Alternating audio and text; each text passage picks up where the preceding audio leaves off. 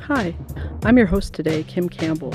You're listening to Circus Voices, brought to you by Circus Talk, the international circus sector's inclusive and independent online platform. So welcome to Circus Voices. I'm your host, Kim Campbell, and I'm here today with Natano Fanana, co-founder and director of Cassis Circus. This is the last in a series of podcasts we call Circus in Progress, where we follow the progress of one company working on a circus show. If you've been following along, you know that show was Amatanga, and we have some updates for you, don't we, Natano? Sure do. Yeah. Okay, well, I'll just start by asking you a question, couple questions. First, I'm birds in Australia. I'm sad to hear that Amatanga has been shelved due to no funding coming through for it. My question for you, I guess, is what alternatives do you have to keep it going, if any, do you intend to? And then a bigger question is there something wrong with this model of funding art in Australia when a culturally relevant work like yours can't get produced? Yeah. That's a juicy start, isn't it? Yeah. Look, yeah, it's a pity that Amatanga has needed to be shelved for a moment. But I mean, I think what we're good at in Australia in terms of being circus and independent circus artists is we know how to pivot and shift the goalposts. It's not the end of Amatanga. And look, there's mixed emotions surrounding Amatanga and our industry. I guess one thing that is disappointing, and I'm just going to be upfront because this is why we're here, is that we have an industry and even just say a world, the globe, that's talking about the need for cultural diversity. And on a micro level in the independent circus sector in Australia, that's resonated. That is continued that conversation, that want, constant need for more diversity, blah, blah, blah. Right. And then when we come to the table with something like Amatanga, it just doesn't fit the mold for those programmers and game players that actually have the ability to book that show or invest in that show, which for me is also indicative of an industry, and I'm going to go there. It's indicative of an industry that is happy to say and performatively preach these things about wanting more brown on stage, but then when it really comes to it, they're not brave enough to invest in it. And I say that with confidence and with sorrow, because being in the industry for 13 years, being one of the few brown people that lead with my culture first, that informs my art, it's always just been an uphill battle. And more recently, with the Black Lives Matter movement and all that has been really great in terms of shifting the conversation so that people have to look at themselves, look at their workplaces, look at the art, look at the industry, and then change their mindset and, in theory, invest in those things to change that conversation to a place where there are more of us on stage. I have to say that, well, this example of Amatanga has proved otherwise. And it's not the end of the world. Where Amatanga sits now is that there's interest from there's some festivals that have a specific focus on culture. Yeah, so First Nations driven and led festivals want Amatanga, which is great, and that is valuable. Yeah. It's just disappointing that we have to. It's almost like because we are a brown focused show, it has to sit only within the brown focused programming. Yes, that is disappointing. Yeah. You know what pops out at me about that is that a lot of the leadership in higher up positions in the circus industry are not brown and black, and so they might not have checked their privilege. You know what I mean, and thought through that kind of situation and how important it is to have works like this. And because it doesn't fit their model, like as you say, it doesn't even get on their radar, and that's what's disappointing. Well, that's right. Yeah. And we're too small a company. I'm one of few people in Australia to invest in a fight like this, to be honest. We scream from the rafters enough, and then at the end of the day, you have to make a decision to continue to work, to be able to pay the bills, to make ends meet. Otherwise, this is an investment in itself that really takes a lot of your time. I just hope that with the screaming that we did do and continue to do, that those people at the top really listen, like actually listen and go, okay, well, we hear you and we're going to make some steps, because it's starting to get very frustrating for a lot of us over here anyway, to like what I said earlier, to hear that they're an ally and then but they don't really do anything about it. I hope so. I hope that this podcast reaches some ears that have the opportunity to inquire and support you more. Have you been asked to stop other works in progress before, or have you had to do that before? And if so, how do you switch gears? Did you get the chance to continue later, or is that something you plan to do now? It's something I plan to do now. So what we've always done, the posse that we have over here, family and otherwise of cultural people of culture that are artists, we've all we haven't. Well, in my case, I haven't been asked to stop a work or been forced to stop a work due to outside factors. I just scope out and put my feelers out into the industry to see if it's appropriate or feels right to put it out time wise. And if it doesn't, then I don't bother engaging it, because I just know the history of this country. What I do now is, capitalizing on this movement of the want of having more cultural relevant work. I guess I'm being more bold more recently and just going, okay, cool, I'm going to go there. Hence Amatanga. I did think that was well timed, based on the conversations I was hearing in the industry and the world, and friends and family. We were like, this is time to share with the world our sacred knowledge about our initiation practices, Amatanga. It does feel like time. Yeah. I mean, it really does to me, culturally. It feels like more people are open to that message and understanding their role.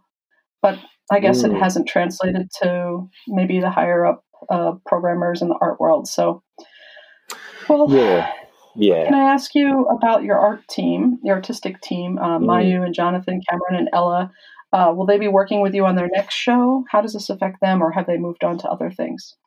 Well, everyone's independently moved on to their own things, and they were always busy in their own right. In terms of Amatanga, they will always be a fixed cast of the Amatanga. We've had only sporadic conversations after it all sort of fell apart. And when I say fell apart, for your listeners, how it fell apart was that we just didn't get the funding support that we were led to believe that we would receive, based on everyone's like, this is an important work, you should put it out there, pitch it to the industry, pitch it to internationals. And so when that eventually, there was only a handful of people that showed interest in terms of investment on a financial level. It was very small, not enough for us to really take it to the next level. And on top of that, some of the partnerships that we had it was revealed that they probably aren't in a place to help us take it to the next stage. And we were working with them to assist them and educate them how to be that better partner on a cultural level. But that's going to take time. And that's the other thing. A lot of this falls back on us to do this, where these massive organizations with the resources and the funding, it's ironic, we're having to educate them. So that's where a lot of the time and energy is now being spent to build the infrastructure, the cultural infrastructure, to safely create works like Amatanga. Yeah. You go. So you pitched it around. Do you think a lot of, or any of the lack of response might have had something to do with, or how much do you think it might have had to do with the fact that the whole world is in pandemic mode right now? Do you think that funding in general was cut, or do you think that it was specifically because your work was not something that people could imagine on their stages? I'm gonna say both. The reality is, Cassis we've never been really successful with funding. We're a company that creates works. Like we've got the skill set, the quality of our like the techniques and in terms of the circus, all that stuff is covered. But what we do in terms of narratives and content and storylines that drive our work, that's the one. That's a challenging thing for some of I guess the programmers. They just, we have, we're very out there with our culture being at the forefront of our work, Right. and the rationale behind it. We have a show about Jesse and Lockie's love for each other, two men, Right. and that's a contemporary circus show. And look, we'd like to make shows that have a commercial viability, and I'm going to say these words, but I don't mean it. I just don't know what else to say. But a sellout work. One where we just go, Yeah. hey, just for the fun of it, let's just make a show that really it's titillating, but that's not us. That's just Right. not us as people. And I guess we could make coin, but where does that leave us as artists and the responsibility as artists when we've got all these other important stories to tell? And who else is going to tell them? Exactly. That's a very good point, Natano. I'm glad that you're there to tell them. I guess the good news is that you have been commissioned to do a show for a festival. Can you tell me a little bit about what they offered you and what you decided to do? Yeah, so it was a pretty amazing offer and opportunity. After following Amatanga, there was definitely disappointment on my end, and our cast and our creative team were all somewhat shattered. And then out of this darkness for a moment came the news. I won't say the festival yet because I'm not sure where we sit in terms of announcements, but a fairly major festival, the artistic director came to me and sat me down for coffee to give me the news that we weren't funded from all the pitches that we did, and which was kind, I guess, to be told in person. But what was also put on the table was an offer to commission a show of my choice. They acknowledged the work we are doing, and said it's time to go there, to take that jump and be bold and commission a show that of my choice. And whether it was Amatanga or any other show, it was totally up to me. And so that was really great to be acknowledged on that level. What I ended up doing was going back to Cassis and talking about this offer, and we decided to go down a different route. Now, Amatanga, in this instance, the place that we want to take. Sorry, I just lost my train of thought. In terms of Amatanga, it just didn't feel right. What I felt like I wanted to do, and with Jesse and Lockie, and then some of the other creative key players, is that the world was hurting at the moment, and another way of healing in terms of is through our art, right? And so, although Amatanga is definitely, it's all very culturally relevant, from another perspective is bringing joy through our culture, and that's something I know well through the Pacific cultures of all the islands and Aotearoa, New Zealand. We're known for our big laughs and joys and stuff like that. So went to the drawing board, and there was another little show that I've had in the back burner in my little black book called Fear. Well, what formerly was called Fear Night. So Fear Night is it's a performance night where in the village or in your home, all the family, all the village put on items or performances for each other. Oh wow! And so I was also playing with the idea of that we're somewhat very matriarchal. We all are led by our mums, our strong mums, and our aunties.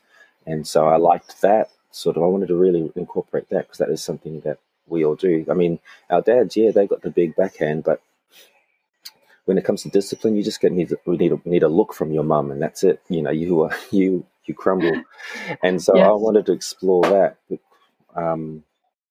And so we called this show called Auntie's Fear Night, which is basically going to borrow from the traditional Fiafia night of all these performances. Aunties, the component of the auntie will be represented by one of our aunties literally sitting on stage with the band, and we have to play to her and impress her. And then on top of that, with the Cassis component is fused in. A couple of the items will be, or majority of the items will be circus components, but fused with all the Pacific cultural dances. I'm going to go back and grab the old sasas that we used to do as kids, which is those formation dances.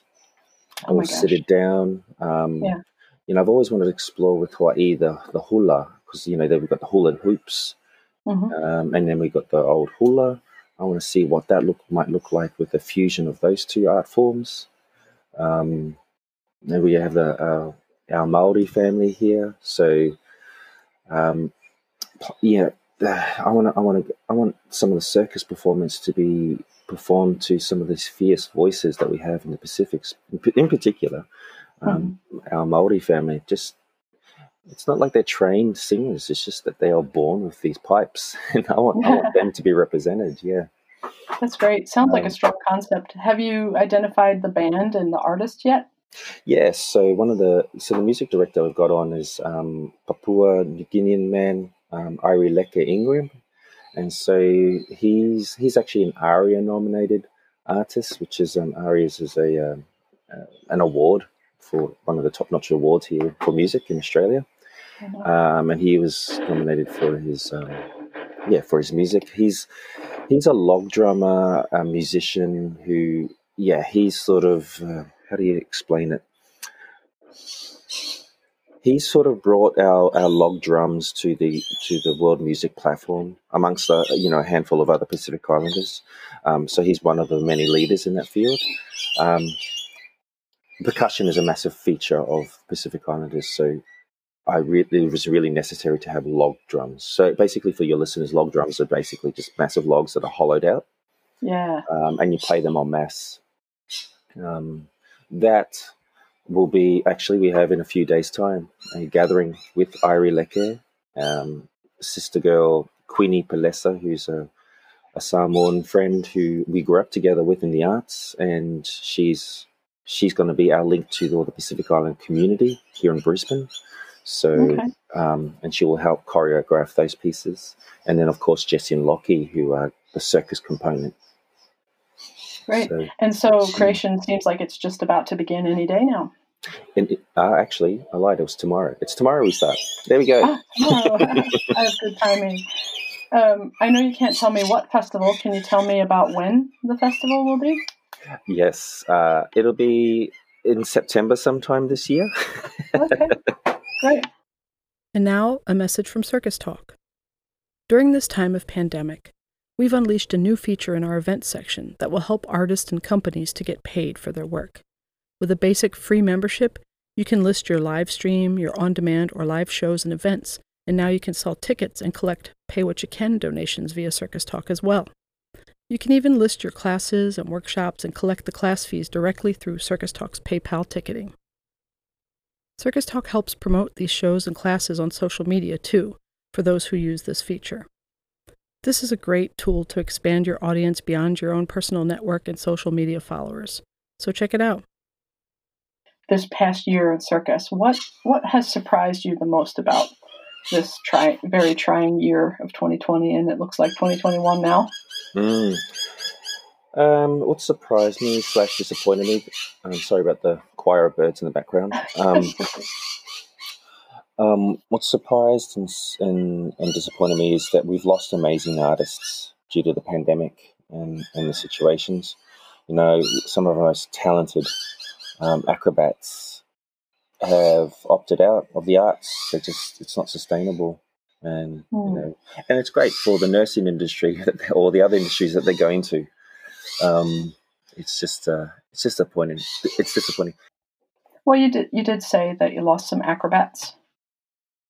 Yes. That was definitely a big surprise. The other big surprise was the lack of support towards our arts industry here in Australia. I was one of the first ones to get a massive cut. And I mean, we're used to the arts.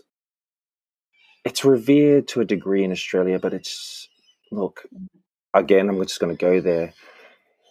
If you're in with the Joneses, then you're in. You're supported. Yeah. Like all the privileged and elite seem to be constantly looked after, whereas the independent sector is just slaughtered. And I just thought it was really irresponsible in this day and age, just during this pandemic, where the independent sector just wasn't. I mean, we're really lucky, not because of the arts industry supporting us independents, who are leaders in terms of exports in Australia. Like, we really are out there creating the name for Australia with some of our works. Oh my gosh, yes. But it's the ones that are multi-funded, that were refunded, and the independent sector, we all had to scramble and fight over for the coins. And I thought that was really irresponsible. And as a result, companies have gone under. That was a massive surprise. We're really lucky that in Australia that we have a thing called JobKeeper, which was basically the dole. Uh-huh. And that really kept us going. And we were lucky to use that JobKeeper to keep some of our artists that regularly work with Cassis afloat. But if that wasn't the case, there was a more reduced amount that you could have gotten in Australia. But that's really hard to live off. Yeah. That was the other surprise. And another surprise was, this is again a very contentious thing for me to say, but issue. Sorry, but I'm going to say it. Sorry. We in Brisbane are losing our spaces, due to circumstances, but also due to a culture that I don't agree with that is starting to creep in to the circus world, where it's more one-sided as opposed to that collective mentality where we look after each other. So what I mean by that is, we now have all the circus spaces that we have in Brisbane. One of them, which is the amazing Volcana ladies. They've been keeping us going. They're really, where they can afford, they will just give us space to create because they understand their need. Yeah. But they lost their space. Oh no! To at the Powerhouse, so they had to move to another space, which is great. And again, they with that community and mentality, they share their space where they can. But that's not. It's, with respect, it's a reduction in terms of what we can do there. So heights wise, it's lower. And it's still being built, so it's getting there, but it's going to take time. So. And also, they have an obligation to look after their primary people that they look after, the women. Flipside Circus lost their space due to the pandemic, and they had to move quickly. Yeah, and so they were just basically ousted by the landlord. And Flipside Circus are now in a makeshift space. It's still in Brisbane, but that's not conducive to creating shows. They have an obligation to look after their classes, which is what they do. So where the other arm was creating works for companies like Company 2 or Cassis or Briefs and Hot Bread Honey and what have you, that's not possible at the moment until they build their primary space, which is going to take a year or two. And then Circa have their space, and then they actually acquired the old Volcana space, and it doesn't have. We aren't able to access the spaces like we could normally. So it's just, it's just that place. Brisbane was, where we used to be, that city where a lot of us smaller companies, we could just make shit happen because people looked after each other. We're like, here, I've got this space, come over here, blah, blah, blah. That's slowly dwindling. And unless you got loads of money and you're a major, you can. But that's not us. Yeah. And do you feel like you've gained any insight into how to survive in this industry based on this year, because this is probably the toughest year because so many people are folding and so many artists are leaving, and still you're standing and you're still thinking ahead. And like, what gives you that drive? I think I think coronavirus has actually just named it a little bit. I mean, for sure. Prior to the pandemic, exposed what was fragile to begin with. Exactly. Well, prior to the pandemic, we were, you had to be resilient and resourceful, and so in many ways, we were equipped, a lot of us independents, to survive this downtime. I've got to say, with respect to all of our fellow artists that suffered and those who fell ill or passed to the pandemic, my 2020 and during the pandemic was actually as a good one for me. I thrived on multiple levels. Firstly, it forced me to return home and put my feet on the ground. So I'm back with some of my family and being there during the time and realizing some of them in their older age need care. So that was a real benefit to me and my family. So I spent most of that year looking after my family, which is great. Secondly, with the company, yes, we did lose a lot of work, but the beauty of being creative is just that. We were like, okay, cool, we lost all the touring work, but let's just create new shows, all the shows that we wanted to do, but we couldn't due to time. And when the world returns, if it ever does return, then there's a bunch of shows ready to go. We formed great relationships and partnerships with some bigger companies in Brisbane who we know of, but we don't have a relationship with, and that's been really great and beneficial to Cassis.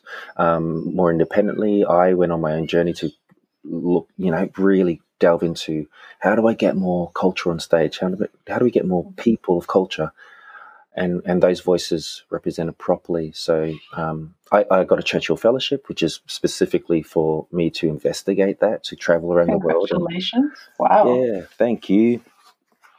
Yeah, so sounds like you've spent a lot of time thinking about it, and I've heard this message, a similar message from a lot of artists and even friends, before that this slowdown has forced everyone to kind of like examine their own practices and find what's meaningful again, in spite of the the trauma that it also comes with it, so it's good to hear that there's a plus side to it.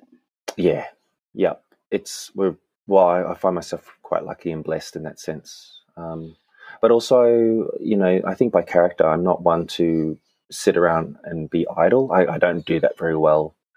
So and also, a great opportunity arose where I was given a job, a grown-up job actually, for a Yirramboi Festival, which is a First Nations led and driven arts festival. It a grown-up job? Oh, well, I work for the city of Melbourne. So lovely. It's part-time at the moment, and as of next month, I will go full-time to deliver the festival in May. But yeah, that's been great because that's totally the line of like the neck, the arm, the arm of the industry I really want to tackle, which is getting more First Nations people on stage, and this is predominantly all of it is First Nations, and so that's great.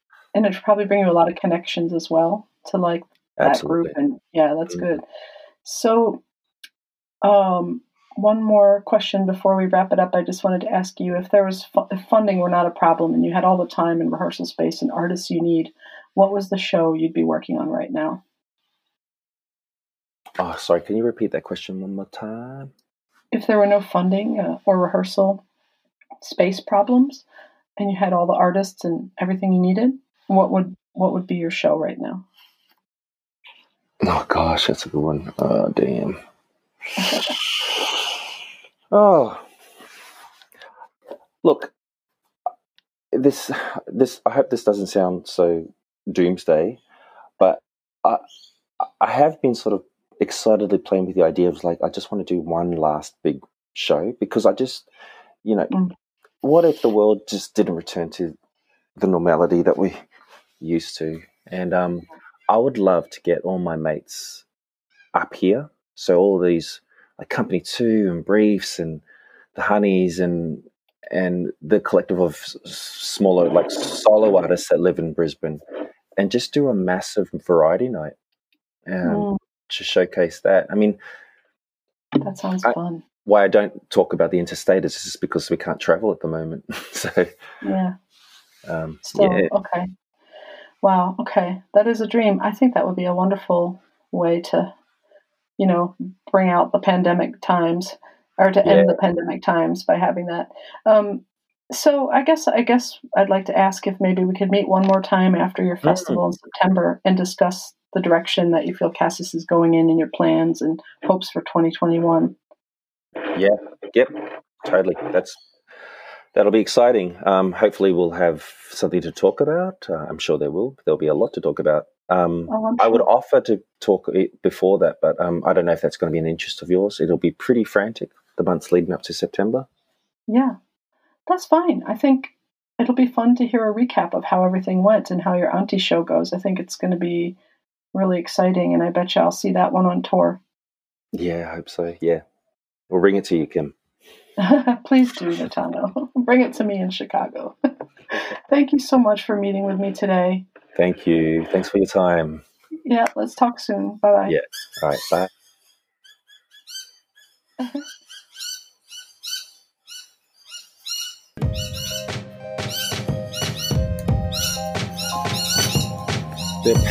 They're parrots. I just can't tell which ones.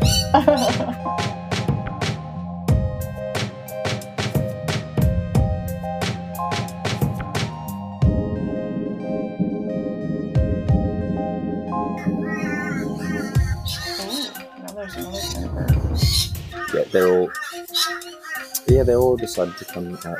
I'm going to go see if there's another more quieter place.